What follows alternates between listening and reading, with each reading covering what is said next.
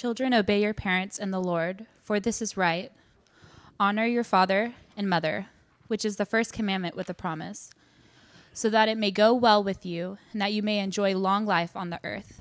Fathers, do not exasperate your children. Instead, bring them up in the training and the instruction of the Lord. Slaves, obey your earthly masters with respect and fear, and with sincerity of heart, just as you would obey Christ. Obey them not only to win their favor when their eye is on you, but as slaves of Christ, doing the will of God from your heart. Serve wholeheartedly as if you were serving the Lord, not people, because you know that the Lord will reward each one for whatever good they do, whether they are slave or free. And masters, treat your slaves in the same way. Do not threaten them, since you know that he who is both their master and yours in heaven, and there's no favoritism with him. Finally, be strong in the Lord and his mighty power. Put on the full armor of God, so that you can take the stand against the devil's schemes. For our struggle is not against flesh and blood, but against the rulers, against the authorities, against the powers of this dark world, and against the spiritual forces of evil in the heavenly realms. Therefore, put on the full armor of God, so that when the day of evil comes, you may be able to stand your ground, and after you have done everything to stand. Stand firm then, with the belt of truth buckled around your waist, with the breastplate of righteousness in place, and with all your feet fitted with the readiness that comes from the gospel of peace. In addition to all this, take up the shield of faith, with which you can extinguish all the flaming arrows of the evil one. Take the helmet of salvation and the sword of the Spirit, which is the word of God. All right. Hello. Good to see you again. Thank you, Lynette, for reading. That was a pretty lengthy passage. And this is a passage that will be the last one that I will preach in this series on Ephesians. It's the second to last one, however. Like I mentioned earlier, Pastor Bud, in our communal meal next week, will share the last bit about praying and these final greetings that Paul gives that are so very people-centered. Ephesians is a great, great letter, and it's a letter that is really one that translates across cultures and across all different seasons of the church because it addresses the central issue, which I think is the central issue for all of Paul's letters, and that is this: life in Christ. He loves that phrase, in Christ. And it's a life that is meant to actually be lived. Life in Christ, or the Christian life, is not something that's primarily just to be believed, that you just get indoctrinated into. It's something that you believe in order that you may live. And fancy that you might actually live as Jesus lived.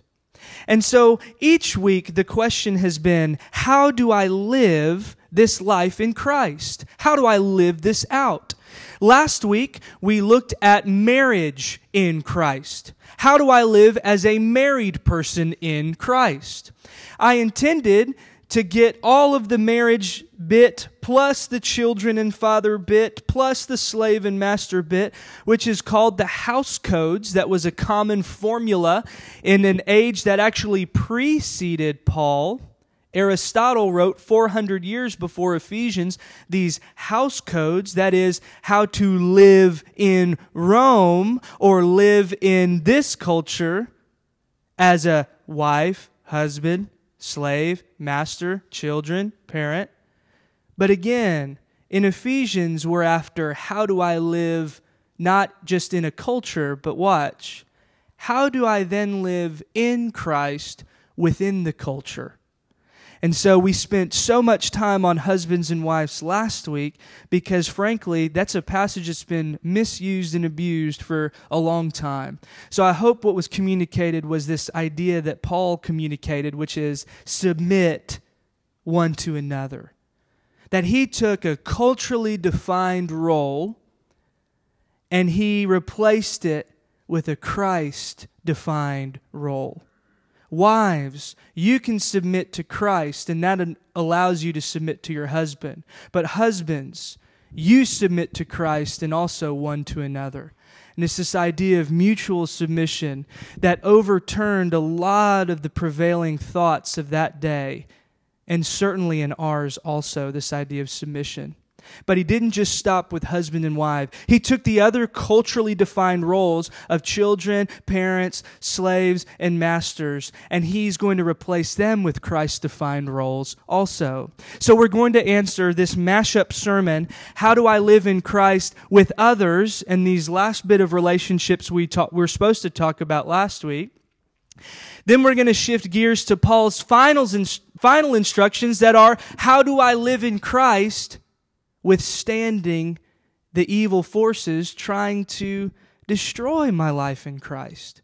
So if it sounds like two little mini sermons sandwiched together, it's because it is two little mini sermons sandwiched together.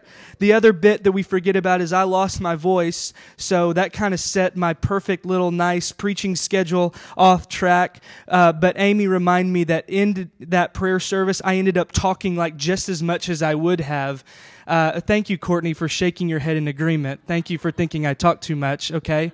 But so here we are with these two little mashup sermons. But it's okay because all of Ephesians is about how do I live in Christ? That's the question. That's what we're after. And so let's start in this first section. How do I live in Christ within the home? Okay? How many of you are children? Okay, yes, everyone is a child. And I didn't, we didn't have to raise our hands, but thank you for those who played along at home. We're all children. And the thing is this, we're all born into a culture. So whether you're a father or not, we're all children. Okay? And so we're all born into these culturally defined roles. And so I wanted to remind us again that the Christ-shaped role that started this section last week is actually in 5:21. And I'm going to read that. It's not on the screen, but if you have a Bible open in front of you, you'll find that in verse 21. Submit to one another out of reverence for Christ. So how do I live in Christ with others? Well, you submit. You value others' needs above your own. It's radical. It's extreme. And two more examples he's going to give then are the children and the slaves. It was given that children and slaves submit. In those Roman household codes we talked about last week, it probably went something like this for the children and slave groups. Ready? Obey. The end. That's it. And so the culturally defined roles that these children were born into and slaves were sold into is pretty much you do what they say, period. And then Paul comes with this guiding command that is something as insane as submit to one another. Oh, well, surely he must just be talking about children and slaves, right? No, because look back at the passage we read earlier. He's also going to talk to the fathers and the masters. You know what the culturally defined role for fathers and masters were? If children and slaves were to obey, the end, fathers and masters, which were almost always the same person, they get to have their way, the end. And so you have this household that looked very different from our households. It's not just your American family of four with 2.5 children, a dog, because dogs are more American than cats, and a white picket fence. Sorry, cat lovers. It wasn't just this nice little nuclear family. The households that existed in Paul's day when he's writing this is a father who provides shelter. It's in a patriarchal system, so he has these resources, and he's supposed to provide shelter and food, and he's basically the patriarch of a family system that involved his wife, who's submitting and docile, as was the cultural expectation. He's got children that she's taking care of, who are supposed to obey, end of story. He's got servants and slaves. And then he may even have extended family, so you'd have a multi-generational family system. Don't you know that America is one of the only cultures in the world that pretty much jettisoned the multi-generational thing? But this is the way it was in Rome, as it is in many other parts of our world today. And so the fathers and the masters, as you might imagine, they get to be the bigwig boss men. So then how do we live in Christ, submitting one to another, when everything in their culture says, congratulations for being born a man with some status? What does it mean for them to submit as well? Well, before we get to the fathers and masters, let's look at the children in our text, beginning in verse 1 of chapter 6. And let's see how Paul continually within the culture is answering the question, but you are living beyond the culture in Christ. And so how do you live in Him as a child, as a parent, as anything? How do you live as Christ lived? So he addresses the children, and it's going to be a surprise because for both of these children in slave groups, he's going to say, you've got rights too, which is unheard of in that day. And so we see these words that come up. Children, obey. You're going to see that word obey quite a bit, okay? We've just got to name it. Do y'all remember what last week's tough word was to talk about? Submit. Paul, give us a break, dude. These are hard words, especially for our culture, because I want to do me and you do you. And most of the time when I want to do me, it's at cost to you. I want to be better than you. I want to get a leg up on you. But here again is another tricky word. Children, obey your parents. Obey your parents. Then he says what? In the Lord. Just like we saw last year, all these roles in this whole section of house codes, they're not simply do this because. It's always going to be tagged with a motivation what? Because you're in Christ. And so children, obey your parents in the Lord. By the way, it's not obey your, parents in the Lord, i.e.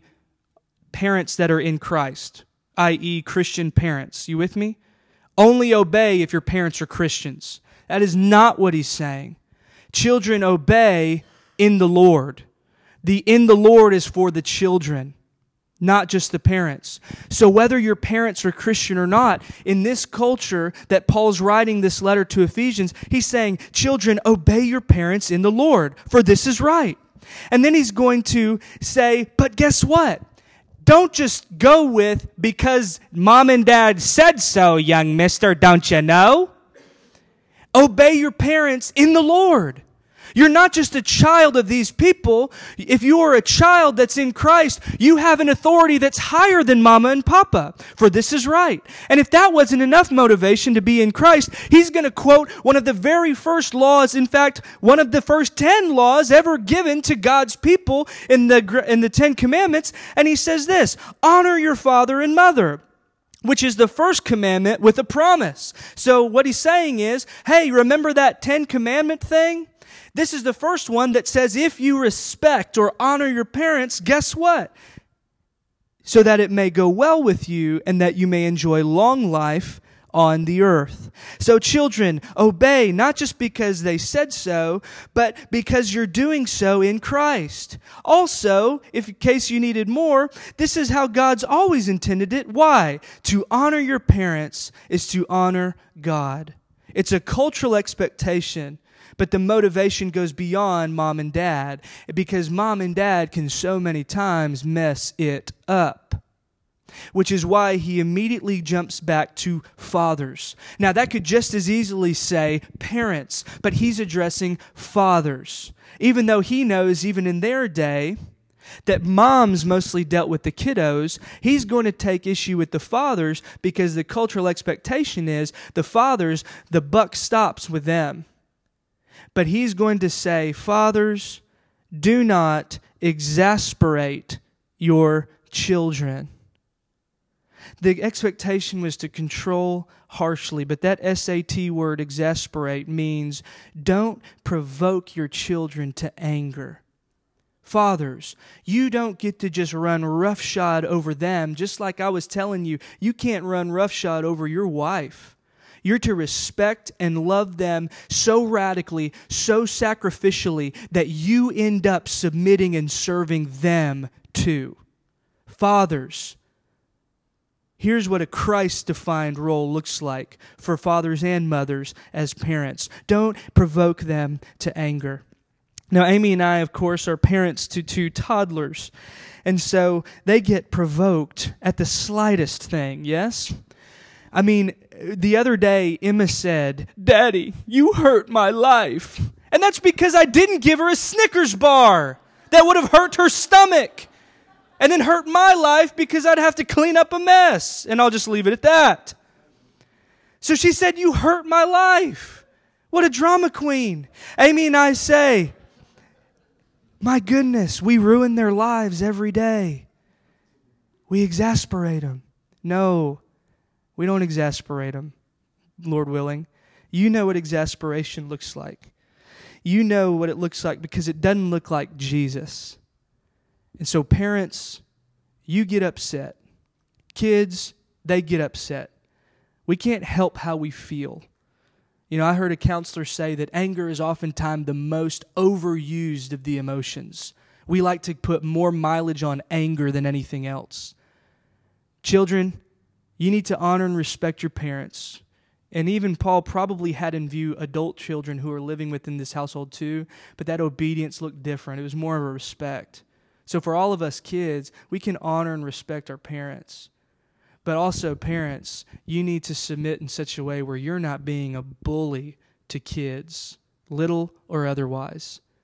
And so he says there's a difference here. He says instead of that, bring them up in the training and instruction of the Lord.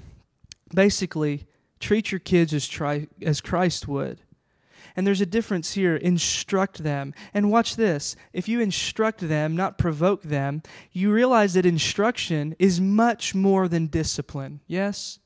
Instruction is so much more than discipline. A lot of times when we approach the Bible or places like Proverbs, the spare the rod, spoil the child, this kind of bit, we think that all that parenting is as a Christian is just discipline, discipline, discipline. It's so much more than that. What kind of father would there be or mother would there be if your only interaction to your kid is simply discipline? Rather, instruct them in the training and instruction of the Lord. Basically, show them Jesus and show him his way.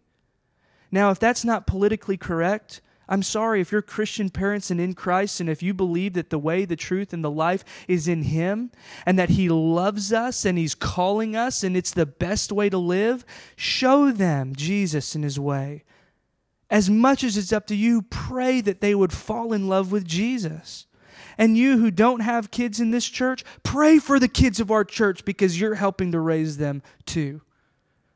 So instruct them in the ways of the Lord. That's what's going on right now as we speak. So that's the children and fathers. How do I live as a children? I obey like I would Christ. Fathers, I want to reflect Christ in how I treat my children. He's taking these culturally defined roles, he's replacing them with Christ-shaped roles, and then he goes to the tricky situation of the slaves and masters.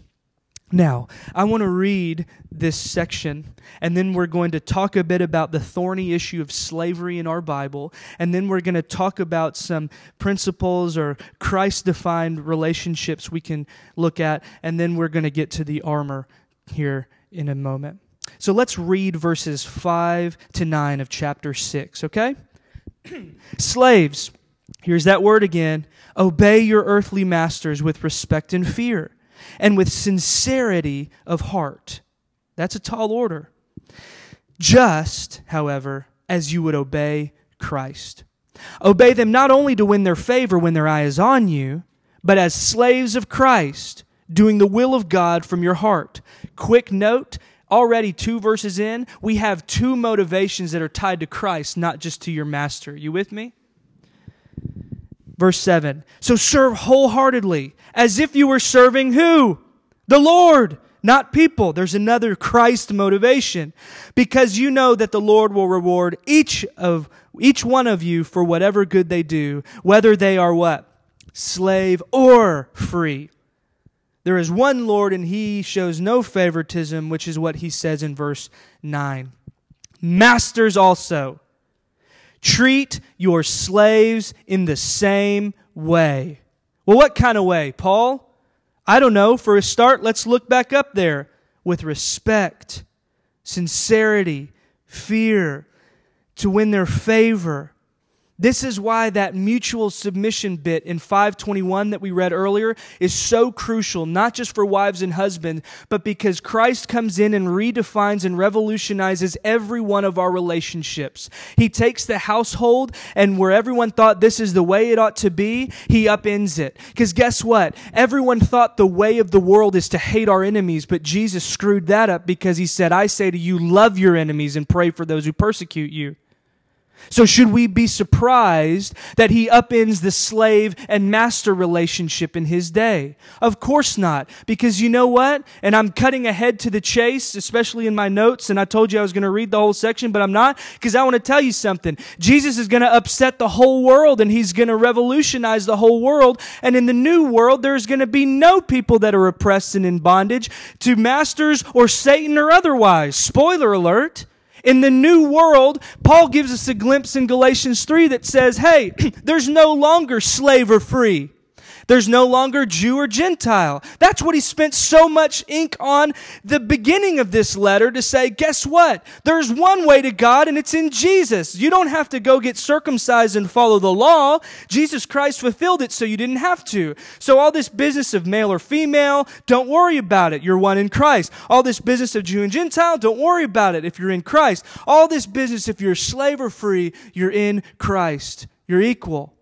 But again, how do we live in Christ within a culture that says, wait, slaves are property? So before we come back to these verses, let's circle back around, because this is the issue and question on every one of your minds at this moment, and that's this. Is Paul endorsing slavery because he gives these instructions to slaves? It says things like obey. The short answer that you all should know is no, Paul's not endorsing slavery. What is Paul doing then? Well, N.T. Wright, when he talks about this passage, he says, Paul and the Ephesian Christians in Asia could no more imagine a world without slavery than we could imagine a world without electricity or vehicles. And if you think that that sounds tough, what he's saying is that in Paul's world, slavery was such a given. And slavery it affected 27 million people in the Roman Empire. They're thought to have been slaves. An enormous amount of the population of the Roman Empire were in slavery. And so when Paul's addressing this, he's addressing 27 million people that have to sort out, how do I live as a free person without condemnation in Christ when I've got to serve someone who is also telling me they're my master? And so Paul is addressing these people within a culture that, by the way, slavery is not racially based like it was in our culture, but it's still an abomination like it was in our culture. So it's not racially based, and also treatment of slaves varied widely. But again, does that mean it's an endorsement? No. What it means is, how do I live as a slave in Christ within culture? And here's what he's going to say. Simply live as though God's new world has come, even though you're living in a world in which you're still a slave. With Philemon, with the Corinthians, he talks about slaves who have come to be in Christ, but who are also in a hopeless situation of being property.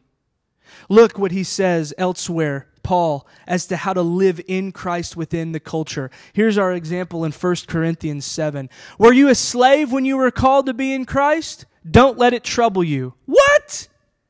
That would trouble me.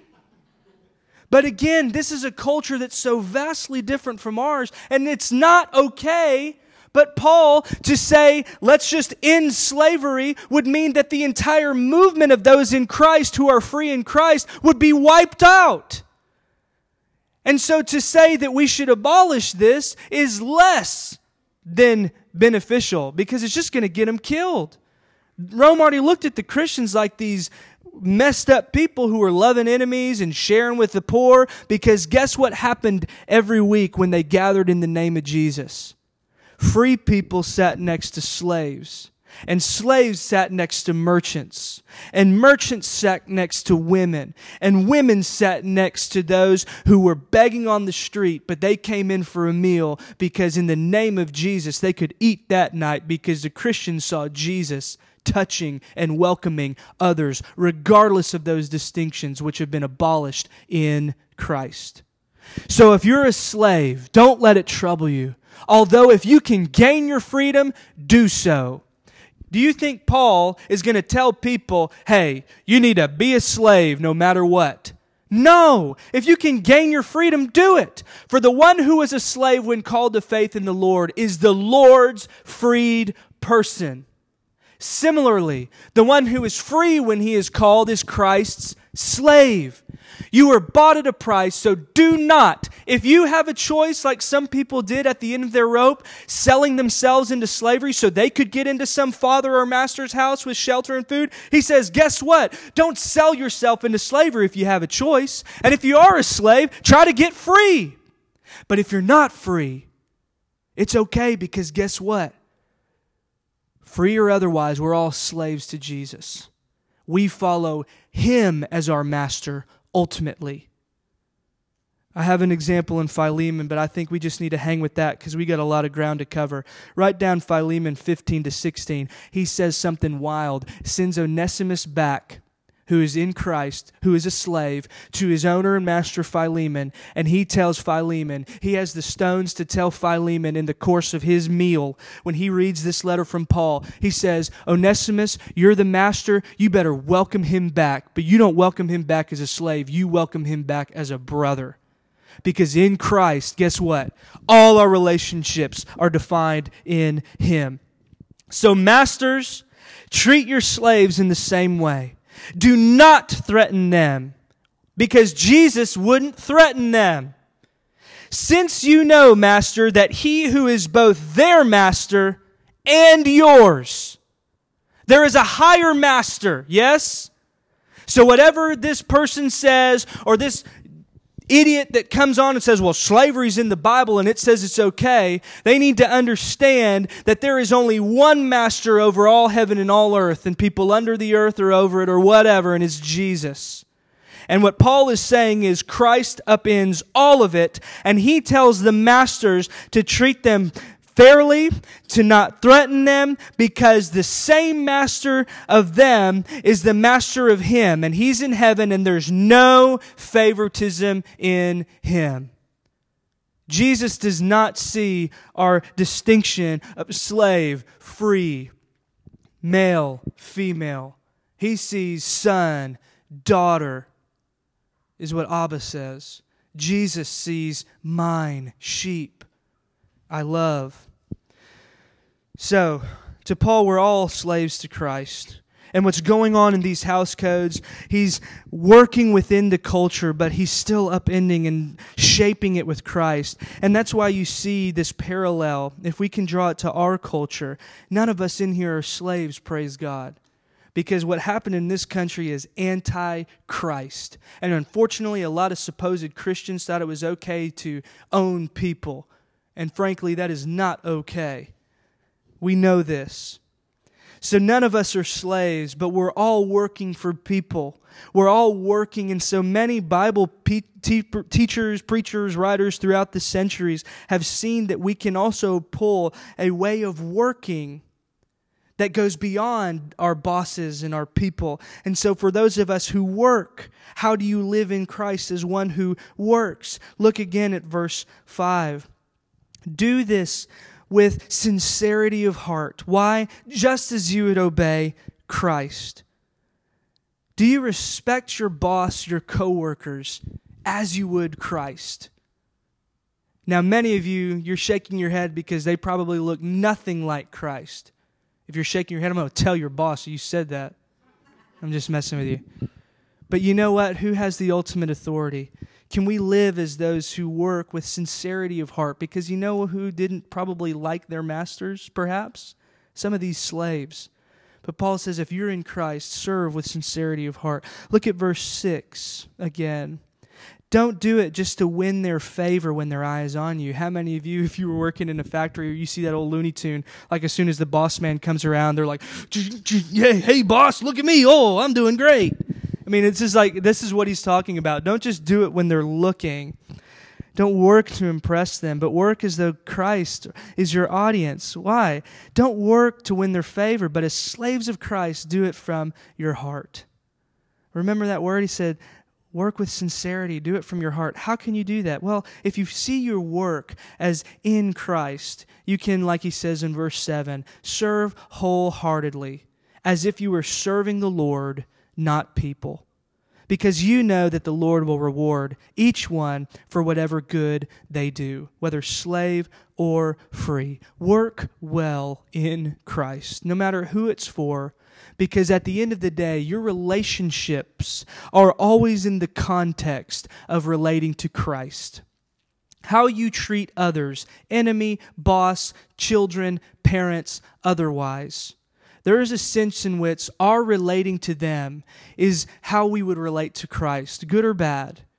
You know, remember when Jesus says in the Gospels at the end of the age, when did we feed you? Jesus, when did we clothe you? Or for the others, I didn't see you. He says, hey, those who did these things, your reward is because you did them to me, even to the least, that you would have thought looked nothing like me. So all of us who work, we can see our jobs are a context for serving Christ. And even though none of us are slaves today, there's still something to see when we live in Christ within our culture today. So we take another right turn because Paul takes a right turn. And he finishes up his final teaching in this letter with the famous armor of God. And we're not going to take just too much longer with this. But it's because I think this is something we may come back to in the months ahead as we sort out kind of maybe in a summer series some different topics. And this topic is that of spiritual warfare. Paul's final instruction then may seem odd to you after this whole house code stuff, but the reality is he takes this sobering teaching that our life in Christ will be assaulted. And so when we talk about our culture or his culture, I think one of the persistent things when we talk about the dark, unseen spiritual forces, we can take two cultural extremes. And the first one, I think, is that there's a demon behind every rock or bad thing.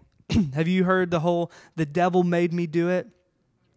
Do you know that there are some Christian denominations who will set you free because so much of their theology about how we sin or what is happening when we sin is because we could actually be under the influence of demons? There are Christian cultures that are saying demons are behind every bad thing. You didn't get a parking spot? That's because a demon was sitting there Indian style, dog. He blocked you. I'm making a joke, but it sounds crazy because it's an extreme. Another way it could be an extreme, I've known people in ministry who wore hats that said occult specialist. And he was a demon hunter, this man said. And so it's this sense that he was going out and making war on these people. But then when we read this next section, we see that most of what we're supposed to do is rely on Jesus, and most of this armor, except for one, is defensive, not offensive. So this one extreme where there's a demon behind every corner, and it kind of negates just how sometimes our hearts are corrupted. But then the other extreme is to say, well, it's just our hearts and it's just humans and there are no demons. They ain't behind rocks because they ain't anywhere. And that's another extreme where we just completely look the other way and say, you know what, this is something that is ancient. It's something that Paul is off his rocker. Well, so I guess is Peter and Jesus and John and all these other people. Now, I think when we look at how they operate in this world, Paul takes for granted that demons and these spiritual forces and the devil, the enemy, are real. They may be unseen, and they may not always manifest in the way we see in the horror movies that you saw in October, but they are working at undermining God's people, whether it's in our homes or in our churches or otherwise. And so we see this sobering reminder that our life in Christ is under attack, but we can stand firm in Jesus. Let's read this section. We'll circle back around. We'll be done in a moment. Not to gloss over this, but really the central point that you're going to see is this word stand. Look with me how many times you see standing and being strong in the Lord. So he says in verse 10 of chapter 6, finally. And what's that finally for? Hey, if I could just have one last stab at it of this whole letter about life in Christ, if I could summarize it and give you a sobering last word to send you with, be strong in the Lord and in His mighty power. Put on the full armor of God. So you don't have to be strong on your own. Isn't that good news? You don't have to go out and have a hat that says occult specialist. There's a Christian metal band called Demon Hunter, and they may rock and roll. You ain't got to hunt demons. Friend, they're going to come and find you, but all you have to do is be strong in Jesus. Because against them, I'm not sure we're so strong. You don't have to be strong on your own. You just have to be in Him. Be strong in the Lord and in His mighty power. And the way in which we do that is He introduces us to this enemy in the next verses. Put on the full armor of God, which we're going to look at, so that you can take your stand against the devil's schemes. So that implies that there is a devil and he's scheming against those who are in Christ. Verse 12. For our struggle is not against flesh and blood.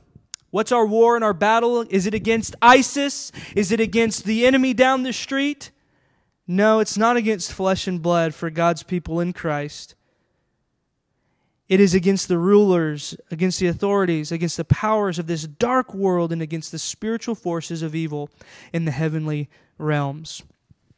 What about that heavenly realms? I thought God and His angels were in heaven. Well, in Paul's day and in Ephesians, and we've seen it elsewhere in this text, there are a sense that in Paul's day that the angels and authorities were up in the air, the principalities and powers. Have you heard this? Shake your head because I know we're getting late. Yes. Well, guess what? Christ is seated above all of them. He's dealt them a defining blow. He's won His victory in principle on the cross and in the resurrection, but they're still scheming, they're still working, and they're still conspiring against us because Paul said in verse 12, our struggle is against these people. Jesus dealt them a defeating blow, but until His kingdom comes in fullness, watch, these dark forces He's talking about are going to be panicked and assaulting all of God's people in His church because He wants to undermine what Christ has done. So until that day when all His enemies are made a footstool, as 1 Corinthians 15 says, we've got to withstand their attacks, which is why Paul gives us this plan to put on that armor he mentioned. Look with me then in verse 13. Therefore, since they're coming at you, life is not a day on the beach. It looks more like the beach at Normandy. You just can't see them. They're working implicitly in our addictions. They're working in our anger like we saw in Ephesians. Don't be angry in sin and give the devil a foothold. They're working in shadowy, plain ways to some of us, but to most of us, they're working in the unseen ways through anger and division and strife and addiction and depression and darkness, looking for any foothold to get in edgewise so that they may work and oppress what God is up to. So we must put on the armor and be strong in Christ, so that when the day of evil comes, you may be able to, here's that word again, stand your ground. Don't go out hunting. They will hunt for you. But if you're strong in Him and putting on this armor, we can, after you've done everything, stand. So stand firm then, he says here in verse 14. With the belt of truth buckled around your waist, with the breastplate of righteousness in place, and with your feet fitted with the readiness that comes from the gospel of peace. And in addition to all this, take up the shield of faith with which you can extinguish all the flaming arrows of the evil one. Take the helmet of salvation and the sword of the Spirit, which is the word of God. And I think we're not going to look at it this week, but verse 18 goes right with it. And pray in the Spirit. So put on all this armor and pray in the Spirit. So I actually have a bunch of armor back here. No, I'm just kidding. You know what's funny? What if I really got that armor? Would that be awesome? I loved the armor. And you know what's funny is Paul could have just said this. Put on truth, righteousness, gospel of peace, faith. He could have just listed all these virtues. But what he's doing is he's pulling on an analogy, of course, of the Roman soldier of his day, but also God, who was seen as a divine warrior doing battle against the dark forces in places like Isaiah. And so we're supposed to put these things on. Truth, and it's the belt that holds it all together. We're supposed to put on this righteousness. It's reflecting God's justice for this world. We're putting on the gospel. That's a quote from Isaiah 52. We put it on our feet, and he said, how beautiful is the feet of those who bring a gospel that says, your God reigns. Satan or anyone else doesn't. Put this on. Put on this faith, this shield that extinguishes the flaming darts of the evil one. They are going to make an attack, but with the shield, they can extinguish these darts. You know, they would soak the Roman soldiers' shields in water because when the flaming arrows come, it wasn't just like in the movies. They would really shoot them, but with a shield that was ready and strong and wet, it could extinguish the darts. And isn't it funny that that's truth? And he spends a lot of time on this shield of faith. I said truth, but the shield of faith. You can extinguish these arrows because faith is trust that God is who He says He is. Faith is trust that if you're in Christ, you're His. And no one can snatch you out of His hand. Truth and faith, it's trust that when Paul says in Romans 8, there's no condemnation for those in Christ Jesus. I don't know what an arrow looks like in your life, but maybe it's that you're not as good as you say you are. You're not as good as Jesus says you are. You're not as good as Adam or anybody else says you are. I don't know what the darts look like. They may look like that. The shield of faith. Faith is a ridiculous trust that God is who He says He is, and you're who you are in Him. A saint, beloved. So I don't know what the arrows look like. Maybe it is the temptation, the things that we typically associate with the enemy. But if you trust and have faith, it's that extinguishes these arrows that come. And that's so tied closely in verse 17 to the helmet of salvation that comes, and it reminds you that you're His, you've been rescued from the domain of darkness, and then finally, the sword of the Spirit, the only offensive weapon, the only thing that could be used offensively in our struggle is what? What is the sword of the Spirit? It's the Word of God.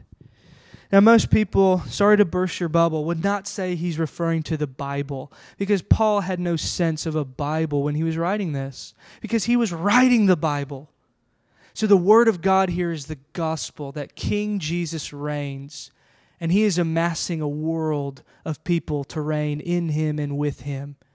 And so, when Jesus in Isaiah is spoken of, the Messiah is spoken of, He's often spoken of with a sword that comes out of His mouth, like He does in Revelation. And it's His gospel, His good news that say, I reign with peace and justice. And I have people who have surrendered to my reign, and I'm going to keep them in me. So again, my prayer for you in this church is to be strong in the Lord and in the power of His might. The Christian life is one that's to be lived in Him. To choose to do what Jesus would do if He were in your shoes. Single, married, children, parents, slave, free, on the good days and the bad days, on the days you feel it, the days you don't. To choose to do what Jesus would do because you are in Him and He is in you.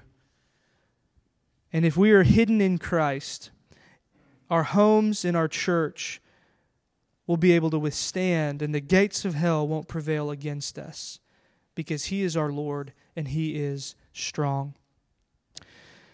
Well, thank you for this series. I hope it's been a blessing. Come back next week to finish it up, because it all comes down to a continual living that life in prayer, and it's living that life with others. And so let's pray. Let's come to the table together, and let's trust Jesus and encourage each other to be strong in Him. Father, thank you for this time. Thank you for this text. Thank you for this letter to a church of so many different people from a time that's so different from ours.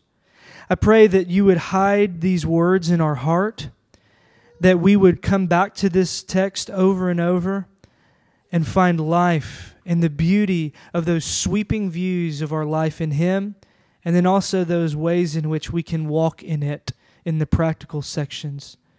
We pray that you would make this church strong in you, that we would continually encourage and live and love with one another, that you would guide us and direct us and be our strength when we don't have it ourselves. So please bless us tonight. And we surrender our lives to you. We surrender everything at the craft fair that we made and sold and bought, trusting that in your hands it's multiplied beyond any dollar amount, but to food and light and good news to those for years to come as we serve those in our area. Thank you for this. We pray all of this in the name of the Father, the Son, and the Holy Spirit. Amen.